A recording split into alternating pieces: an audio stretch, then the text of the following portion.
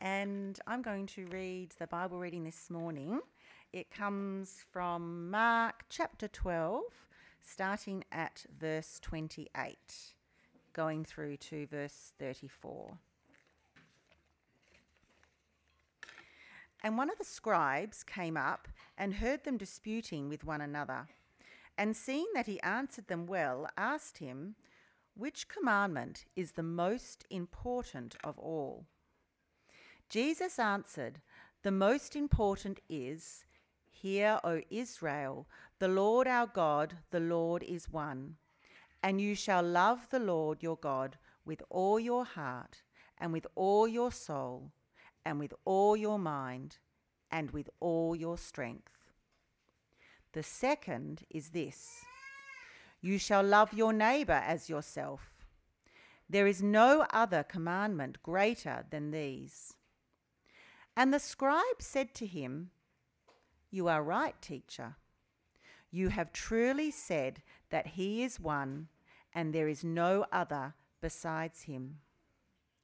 And to love him with all the heart and with all the understanding and with all the strength, and to love one's neighbour as oneself is much more than all whole burnt offerings and sacrifices." And when Jesus saw that he answered wisely, he said to him, "You are not far from the kingdom of God." And after that, no one dared to ask him any more questions. Good morning, everyone. Nice to see you. My name's Jared. I'm the pastor here, and it's a pleasure to have you with us this morning. Please will you join me as we pray to begin with. Father in heaven, you are glorious. You rule over this universe that you've made, and you are so gracious to us. We thank you that we can talk to you and that we can hear from you. And help me to speak your word faithfully and boldly this morning. And would you use that and by your Spirit to conform us to the image of the Lord Jesus. Help us to see the importance of loving you and of loving one another and our world. In Jesus' name, amen. We have the privilege of continuing on in Mark chapter 12 this morning. We've been seeing lots of questions where people have come to ask Jesus lots of questions and find out all kinds of things. But for the most part, the questions that we've been encountering haven't really been genuine questions. They've been more just kind of like people trying to bring Jesus down and attack him. Remember, we had like the Pharisees and the Herodians who for ages had been planning to kill Jesus, came to ask him some questions. So you knew that wasn't in good faith. And then we also had the Sadducees who were also opposed to Jesus, and they wanted to deny the resurrection. And so they asked him questions. Last week we saw how they tried to catch him out with this elaborate story about a family with 7 brothers and the one wife and the resurrection, and them trying to make sense of that. We've seen Jesus answer these questions amazingly, just exposing not himself but them and showing that they're the ones who don't understand what's going on. He's showing that in the case of paying taxes to Caesar, he showed that the coins that are made in the image of Caesar, we give the coins back, but we're made in the image of God. We're to give ourselves to God. And then with the Sadducees, God is the God of the living, not the God of the dead. I am the God of Abraham, the God of Isaac, and the God of Jacob. And so we see Jesus is answering these questions that people are bringing. Today we have another question, and it's from a scribe, but it's a little bit different to those questions that we've been looking at. It doesn't seem to be as aggressive or as desiring to discredit Jesus. It seems to be more of a genuine question. He says, Mark tells us, and one of the scribes, so the scribes are the teachers of the law. They're kind of like a lot of the religious elite were scribes. They would be people who would teach the Bible to others. He came up and he heard them disputing with one another, and seeing that that's Jesus, answered them well, asked him this massive question. So before we get to that massive question, you can imagine the scenario where Jesus has been answering these questions and people are starting to get upset with one another. I don't know if you've ever been in a situation where you've maybe at school you've seen a fight break out, or if you watch football, maybe ice hockey, you definitely see fights break out. In those situations, we can see people getting upset with one another, and then it just spirals out of control. Here we've got a similar situation because if you imagine the Pharisees and the Herodians, they weren't really friends aside from their opposition to Jesus. They were what we'd call frenemies. And then you've got the Sadducees as well, didn't see eye to eye with the Pharisees on questions of the Bible and things like that. So you put them all in there, they're trying to trap Jesus out, and nothing they're doing is working.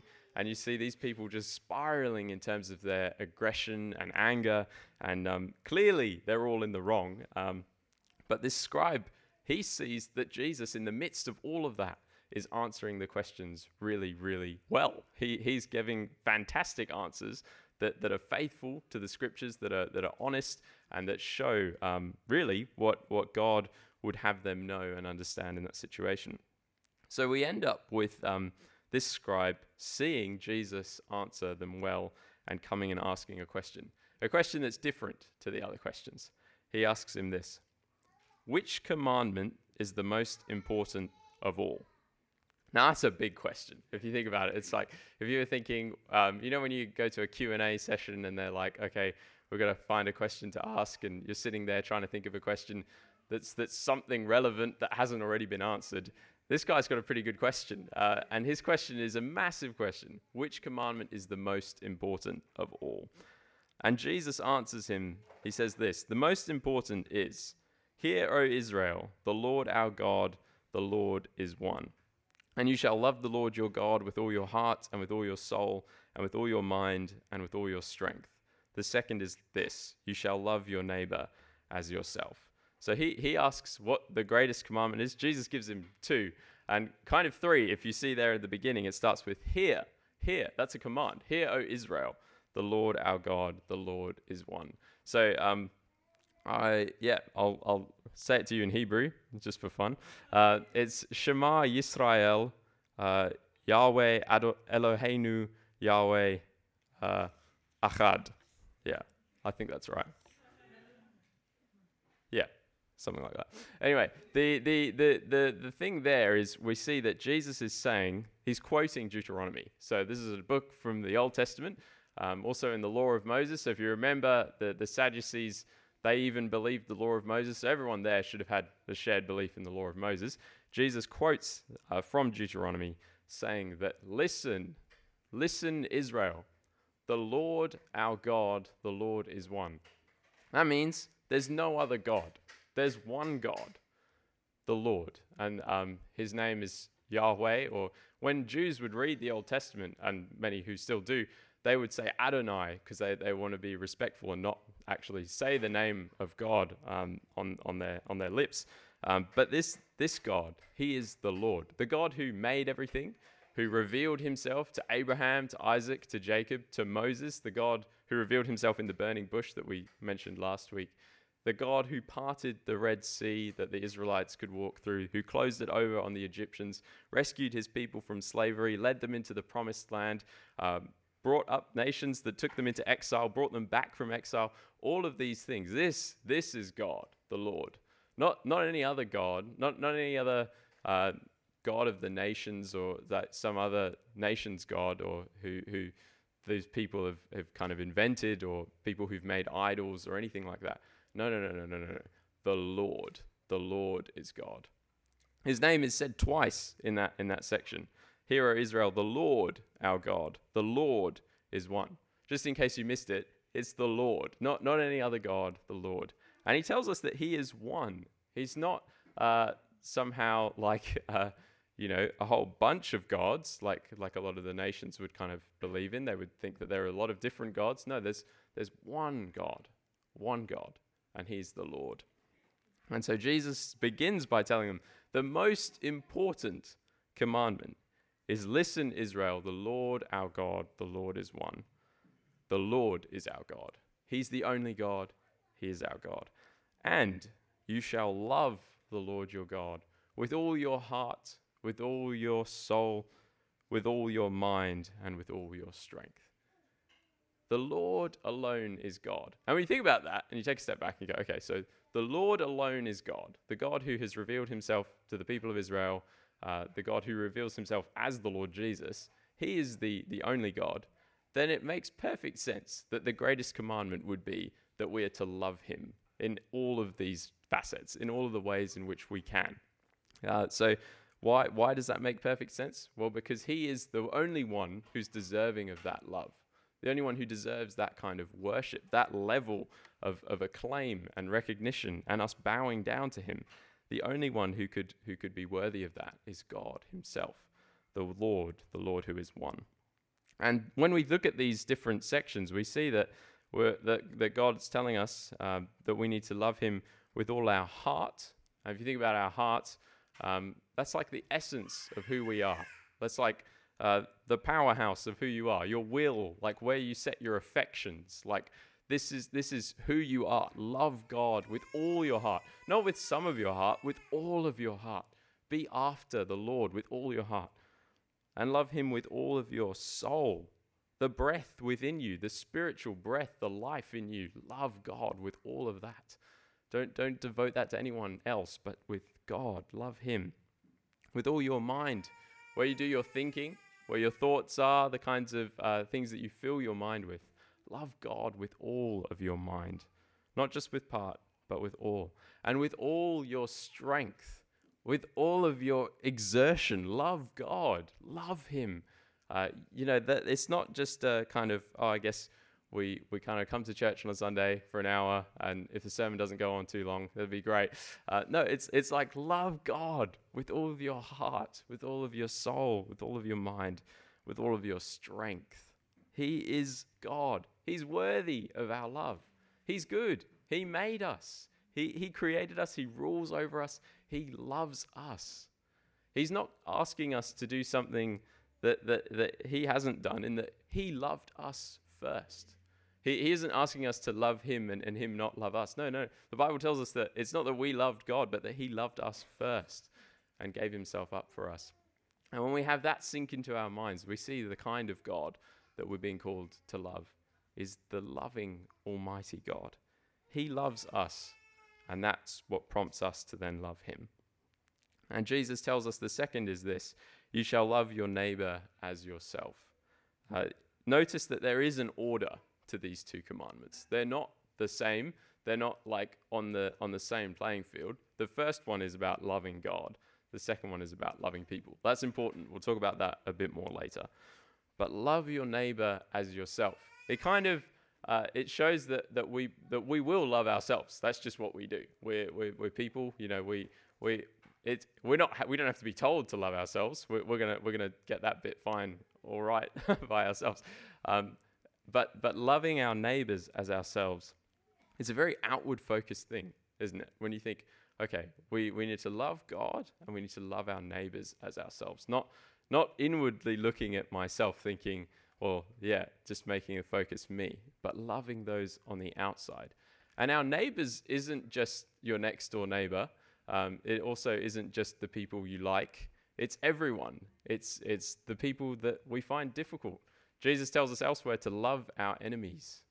This our neighbors is an extensive term, including everyone in the world. So we need to be reminded that we are called to love our neighbors, and not just with some kind of like general. As I say this, I'm thinking as I drove here, I waved at my neighbor and he waved back, and that's the extent of our relationship. I'm thinking, man, I feel convicted. I want to love him more than that. I want to love him in a deeper way. And that's just my next door neighbor. And you think about all of the people that we come into contact with. How many opportunities does God give us to love our neighbors as ourselves? To be other oriented in that regard, to look to how we can love them and care for them and support them and be there for them. Jesus says there is no other commandment greater than these. These two commandments hold together. They hang together. There is an order, but they hold together. And when you see them together, all of the law and all of the prophets are summed up in these two commandments. We see how, if you work out a logical extension of loving God and loving your neighbor as yourself, that's how you get the law. Like you see how when we have this right view of who God is and we glorify him, we love him with everything that we are, with everything that we have, and then we love our neighbors as ourselves. That's where all of the law flows from. We see that's God's love in action. And when we look at the rest of this section, the scribe says to Jesus, "You are right, teacher. You've truly said that he is one and there is no other besides him. And to love him with all the heart and with all the understanding, with all the strength, and to love one's neighbor as oneself is much more than all whole burnt offerings and sacrifices." So this scribe is a bit different from the other scribes. If you remember, the other scribes were mostly concerned with outward displays of religion. They would think that all of the sacrifices and all the burnt offerings are great because it means you don't have to love God with your heart. It means you can just tick the box of outward religion and not actually love God in your heart or your soul or your mind or your strength. And also the same with loving your neighbor as yourself. The Pharisees and various other religious leaders had these elaborate methods of making the focus on the outside. And if you make the focus purely on the outside, your inside can be nothing like your outside. You can live a life of spiritual and religious hypocrisy, where what you show to the world is not what really is going on in your heart. And that's convicting for us, isn't it? We think, wow, like God is calling us to love him, not merely with what we do on the outside, but he wants our all. He wants our hearts, he wants our soul, he wants our mind, he wants our strength, and he wants all of it. And so we see that God is asking us not just for outward religion, but for truly to love him, to trust him, to come to him. We'll come back to that scribe a little bit more later, but I want us to think a bit about some of the dangers around these commandments. So we've got kind of the three things there that we've spoken about, where Jesus tells us, listen, Israel, the Lord our God, the Lord is one. That's the first one. We'll think about a danger of how we could get that wrong in a moment. The second one being loving the Lord our God with all our heart, soul, mind, and strength. And the third one being loving our neighbor as ourselves. And some of these problems arise when we mess up the order, or we kind of upplay one and think that they don't hang together. And we kind of go, well, we're going to be all about, this one, but we don't see how that relates to the other one.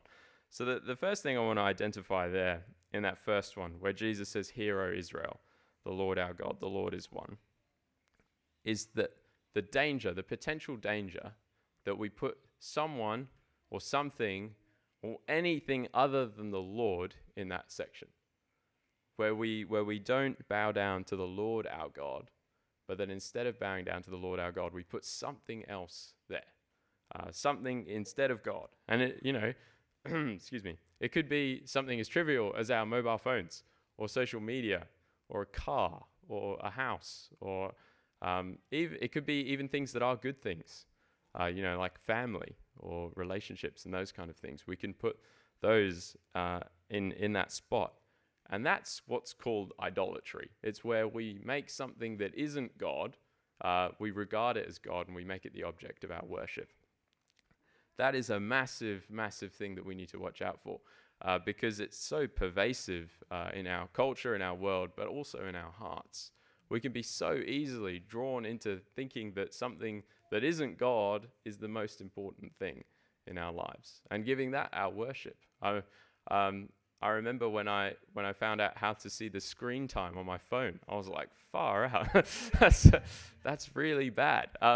Fortunately, I've tried all kinds of things to make my phone as stupid as possible. If you've got any tips, please let me know.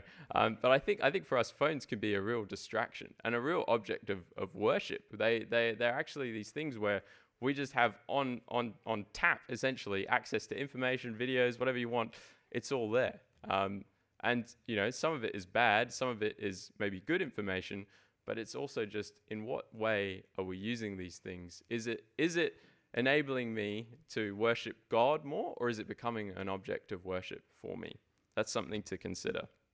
Maybe it's something else. Maybe it's like wanting a relationship, and you think, if I just put this relationship as the thing that I worship, then if I get that, all my life will be okay, and it'll all be fine, and that's the thing that I'm living for. It's not wrong to have a relationship. It's I'm married, I have 2 kids. I'm very grateful to God for them all, but they are not God, and just like I'm not God for them. The Lord, He is God. He's the only God, and He is the only one who occupies that state, that space in our hearts. as the ultimate one to love. So that's the first thing we've got to watch out for, is not recognizing the specificity. This is not just love whatever God you want. It's love the Lord, your God. He's the only God. Love him. And then we'll think about a few other potential dangers that we could get into. One is not loving God in the name of loving our neighbours. So this is one that our world particularly struggles with, and I would describe it as loving our neighbours as God instead of loving our neighbours as ourselves. So our world very much encourages the idea of loving one's neighbour as ourselves. That's how they put it. Like, you'll hear many people say, oh yeah, just do unto others as you'd have them do unto you. Love your neighbour as yourself. But what they mean by that is not what Jesus means by that. And why is that? It's because they've scrapped the first commandment. They've gone, love the Lord your... No, don't worry about that. Love your neighbour as yourself. That's the sum total of the greatest commandment, according to our world. They think that who occupies that space, that top spot, is actually your neighbour or yourself. And in doing that, you throw the entire frame of reference out the window. The law can't work with just love your neighbour as yourself. Yes, it's an essential part of that, but it can't work without love the Lord your God with all your heart, soul, mind, and strength. And so we see this loss of frame of reference and this view that the authority of who decides what's right or wrong shift from the Lord, God, to every man and his dog. Like every other person, neighbours, ourselves, we're the ones who call the shots. And people then get to a point where they believe that to not affirm someone in their sin is unloving. To say that if someone's living a sinful lifestyle and you were to express that's wrong, they would say that would be unloving. And why would they say that? Well, it's because they believe that loving your neighbour as yourself has taken the place of loving God as God. And because you're making the neighbour God. In essence, they're the one who gets to call what's right and what's wrong. And the ultimate blasphemy, that's how they would view it, even if they wouldn't use that word, is for you to actually go against what they say is right and wrong. That would be the view of the ultimate blasphemy, because people see themselves as free to choose for themselves what's right and wrong. And if you tell them what the Bible says is right or wrong, or what the Lord God says is right or wrong, they'll say, well, you're not loving me. You're not affirming me. And that's unkind and unloving. But I want to ask, is it unkind and unloving? I'm going to tell you the answer is no. So I want to give you an illustration. It's of a ship. Now, this ship is large enough to fit the whole world on it. We were on it at one time. On this ship, there are many people, and this ship is sinking. It's sinking into the sea, and everyone on that ship is going to drown. The only hope is that there's a life raft there that can get you from that ship onto safe ground. Now, we were all on that ship at one time. Jesus is the lifeboat, and he has saved us who believe in him. He has rescued us from being on that sinking ship. So we see our friends, perhaps, our family, our neighbours, many people in our world who are on that ship and they don't know it's going down. They believe that ship is completely fine and safe and isn't going anywhere and is completely steady. Let's say you know someone who's on that ship, and they say to you, or they say to me, for instance, Jared, look, I'm on this ship and it's not sinking. This ship is steady. And it's not going anywhere. I know I'm safe. If I said to them, that's great, I agree with you, the ship's not sinking. You're completely safe. All the while I know it's sinking and they're going to drown, and I've been saved from being on that same ship by the life raft of Jesus. If I tell them, look, I affirm you, you're doing the right thing. It would be unloving for me to tell you otherwise. That would be so unloving. Like, what could be more unloving than to tell someone who is heading for drowning to keep going? Like, what could be less loving to that person than to say that I'm going to affirm you in what you're doing, even though that will lead to your destruction. That is not loving your neighbor as yourself, despite what our world says. Despite what our world says about how that is how you love your neighbor as yourself, it's not how you love your neighbor as yourself. It's actually how you be a coward and don't love your neighbor at all, and don't love God either.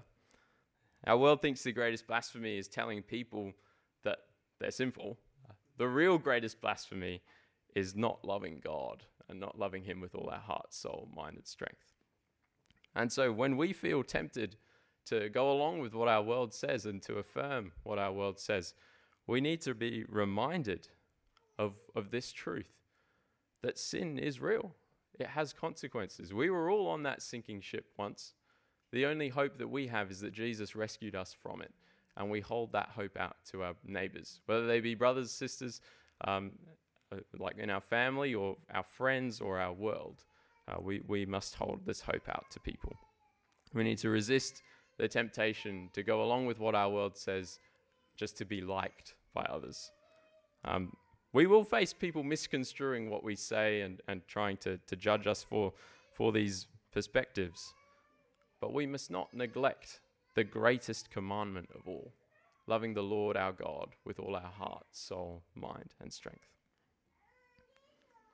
So when we feel tempted, and it's this fear of man, that we feel tempted to affirm people in their sin, we need to remember who God really is. God isn't me. God isn't you. No, God is the Lord. And the Lord, he's given us his word, and he spelled out for us what's right and what's wrong. All right, so that was the danger of not loving God in the name of loving our neighbors, which is very prominent in our world. It's very pervasive. Now I want to talk about another danger. This one might hit home more for us. This loving our neighbor as ourselves, we might try and make it out as though we are not loving our neighbor. We might not love our neighbors in the name of loving God. I'll explain what I mean by that in a second. These two commandments, as we've said, go hand in hand. You can't have one without the other. They do have an order. Loving God comes first and loving people comes second. But we can't have one without the other. We can't have, I'm all good with God, like my vertical relationship is good with God, but I hate everybody else. You know, like it's people I have a problem with, not God. If we think like that, then I think the Bible actually reveals that we don't know what we're talking about. We're actually lying if we say, you know, we're all good with God, but we hate other people. Necessarily, the love of God impacts how we relate to other people. It's not something that we can just separate out where we go, oh yeah, all good with God, yeah, no worries there. But people, they're just awful. Hate them. They ruin my life. People can make life difficult for sure, but God calls us to love him and to love one another. And so these commandments go hand in hand. And this isn't a kind of free-for-all where anything goes and we affirm our neighbors in their sin, as we've said. Not like that at all. That's not love. But this is the kind of love where we don't shy away from telling the truth. But what I also want to say is, if we come back to the sinking ship analogy, we've got to remember that we were on the ship. We have to remember that we were on the ship, because when we forget that, we start to come at it from a point of, we're on the dry ground and you guys are going down, and it comes from the wrong place. We can end up being unloving to people by not acknowledging that we too are all sinners, that we are all sinners, all in ourselves destined for God's judgment. We were all on that ship. The only difference between us and them is that Jesus took us off it. He rescued us. He brought us to safety. And he bought us to safety with his blood. And we want that for them too. And so if we think about, sometimes we might think, okay, well, I'm loving God. So when I see people in their sin, I'm going to make fun of them or ridicule them. Or go, well, you people are stupid for being on that ship. Hey, you bunch of idiots, why are you on that ship?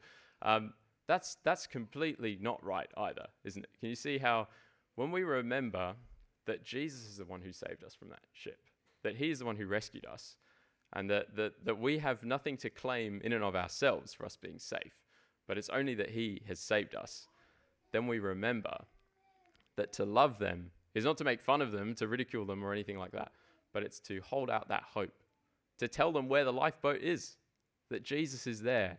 We obviously have to say the harsh truths of the fact that we're all sinners. Our world doesn't like hearing that message, but we need to communicate that message. We need to tell people that we're all sinners. But we don't do it to make fun of people, and we don't do it to put people down. We do it because we want to see people saved. We want to see everyone know Jesus and be safe in him. So when we find ourselves in situations where our world is telling us to affirm people in their sin, we're saying no to the temptation to affirm people in their sin, because that's not loving to God and it's not loving to them. We also need to say no to the temptation to look down on those who are still in their sin. They're blind. They don't yet know the hope in the Lord Jesus. And so to make fun of them for their blindness is a horrible thing to do. If I don't know, maybe you know someone who's blind, but if we have people who are blind, fantastic to have them in the church. I mean, people who are physically blind. It's also fantastic to have people who are spiritually blind in the church because, welcome, and hopefully God removes the blindness from your eyes. But I want to just think about, if we had someone who's blind, who keeps bumping into the wall, how horrible would it be to make fun of that person? Why would we do that when people are spiritually blind? We want to hold out hope to people. We want to tell people where they can receive grace and love and kindness and salvation. And that's in the Lord Jesus Christ. So we have this sinking ship that we were all on, that Jesus has taken us off, and then we hold out that hope to others. We don't shy away from saying the truth, but we speak the truth in love, with gentleness and respect. We don't want people to oppose the gospel or Jesus because of the way that we spoke to them. People are going to be offended by the gospel. Let's let them be offended by the message, not by our manner. We don't want people to be offended, oh, Jared was horrible to me, so I don't want to believe in Jesus. We don't want to go there. No. We want to make sure that the gospel itself is what's hitting people. That message of Jesus is what's challenging people, not us being abrupt or abrasive in our manner. Now, these things we'll come back to the scribe. Remember, we said that he'd identified that the outward religion wasn't where it's at. He knew that that's not what it's all about. There's more to it. It's about your heart. It's about loving God and loving your neighbor, and how the law hangs on those things. Now, when we think about this scribe, Jesus looks at him and he sees that he answers him well, and he says, "You're not far from the kingdom of God." And after that, no one dared to ask him any more questions. So all of that ruckus and everything had settled by this time after Jesus answers this question. I think everyone realizes they're not going to be able to justly pin him down. And this scribe here, Jesus says to him, "You're not far from the kingdom of God." It's great that he's not far from the kingdom of God, but we want him to be in the kingdom of God. We don't want people to just settle for being not far from the kingdom of God, because that's not close enough. You need to be inside the kingdom of God. So what would it take for this scribe to be in the kingdom of God? Well, we don't know exactly. Maybe he did, come to repentance and believe in Jesus as time went on. I don't believe that we're specifically told as to what happens there. Maybe we are, but to my knowledge, I can't remember reading that. So we may see him in heaven one day. But what are we to take from this? It's not close enough to be near. We want to be in the kingdom of God. So how can you be in the kingdom of God? Well, Jesus, in his preaching, in his ministry, consistently preaches this message. We've seen it throughout Mark's gospel of repent and believe in the good news of Jesus Christ. Repent and believe in Jesus. Trust him. Repent is turn. That is turn from going our way to Jesus Christ. And trust him. Trust him as our Savior, as our King. You see, Jesus' kingdom is not a kingdom that we can earn a place in. It's not a kingdom that we could make our way in by ourselves. We can't earn our way in by following even these two greatest commandments. We're all going to fall short. We're not going to be able to love God with all of our heart, soul, mind, and strength perfectly, and love our neighbours as ourselves perfectly in order to earn a place in the kingdom. We can't do that. We're sinners. But Jesus, he has. He's done these things perfectly. You see how Jesus loves his Father with all his heart, soul, mind, and strength. And you can see how Jesus loves his neighbour as himself. You see how Jesus fulfills these commands perfectly. And so, what is our hope? Our hope isn't in us achieving these and ticking these commandments off, but in Jesus who has done them for us. And then we find ourselves who trust in him, who turn to him and trust in him. We're united to him. And so in his death, we die. Our sinful self is put to death. And in his resurrection, we rise. And we are made new in Jesus Christ. And so what does that then lead to? Well, that then leads to this life. We're new. Well, for all of us who are in Jesus, all of us who are trusting in him, we're new creations. And we have his Holy Spirit in us, who enables us to walk towards these ways of living, of loving the Lord our God with all our heart, soul, mind, and strength, and loving our neighbour as ourselves. That's not possible in and of ourselves. But with God's Spirit in us, we can see ourselves become more like Jesus. And that's purely God's grace. And it's a wonderful thing. If you're like me, as I've been preaching this sermon, as you've been listening, hopefully you've been listening, this is really convicting. These commands are the greatest commands, and they're such a high standard. And I think, wow, how many times have I fallen short of loving the Lord my God with all my heart, soul, mind, and strength? When I've made it about other things, when I've made it about myself, when I've put myself in the first category or put someone or something else in the first category, worshipped something other than God, when I haven't loved my neighbor rightly, when I've said things that are easy rather than true, well, all of these other things, I look at my life and I think, wow, what a sinner I am. But what a Savior we have in Jesus, who's done these things perfectly and who bore our sin on the cross in our place. And so if we are in Jesus, then we have that hope of eternity in him. And that means forever. That means getting to spend forever with Jesus, rejoicing in him. If you have that hope, praise God. Thank him that even though we aren't able to fulfill these commands, Jesus has, and because of that, we get to be with him forever. And ask him to help us keep living and growing as we do this.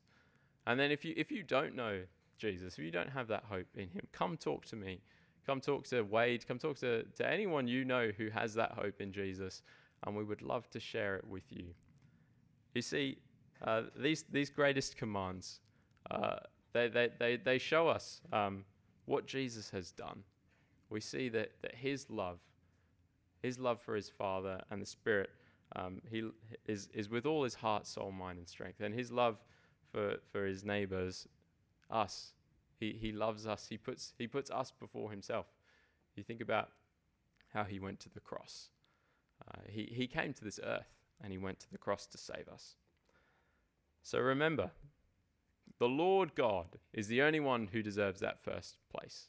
No one else but the Lord. Love him with all your heart, soul, mind, and strength. Not something we can do in and of our own, but by the Spirit of God, for those of us who are new in Jesus, we can work towards loving him. And loving our neighbour as ourselves.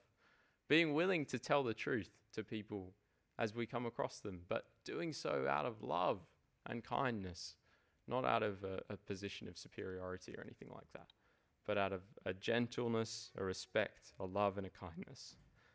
And then remembering that we don't want to be just not far from the kingdom, we want to be in the kingdom. And not only for us, but for everyone out there as well. We want to see people saved.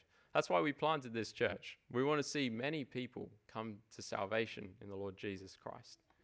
He's given us this life-giving message. He is the life-giving God. So let's come to him in prayer now. Father God, thank you that you rule supreme, that you are good and that you reign and that you love us. Thank you that you love us perfectly, that you loved us while we were still sinners, while we were your enemies. You set your love on us. Lord, we have nothing in ourselves to commend ourselves to you, but you, out of your grace, set your love on us, and we thank you for that. We thank you, Jesus, that you came to this earth, that you died in our place, that you rose again, so that all of us who are in you have had our sinful self die on that cross and have been given new life in your resurrection, Jesus. Thank you that you are with us by your Spirit.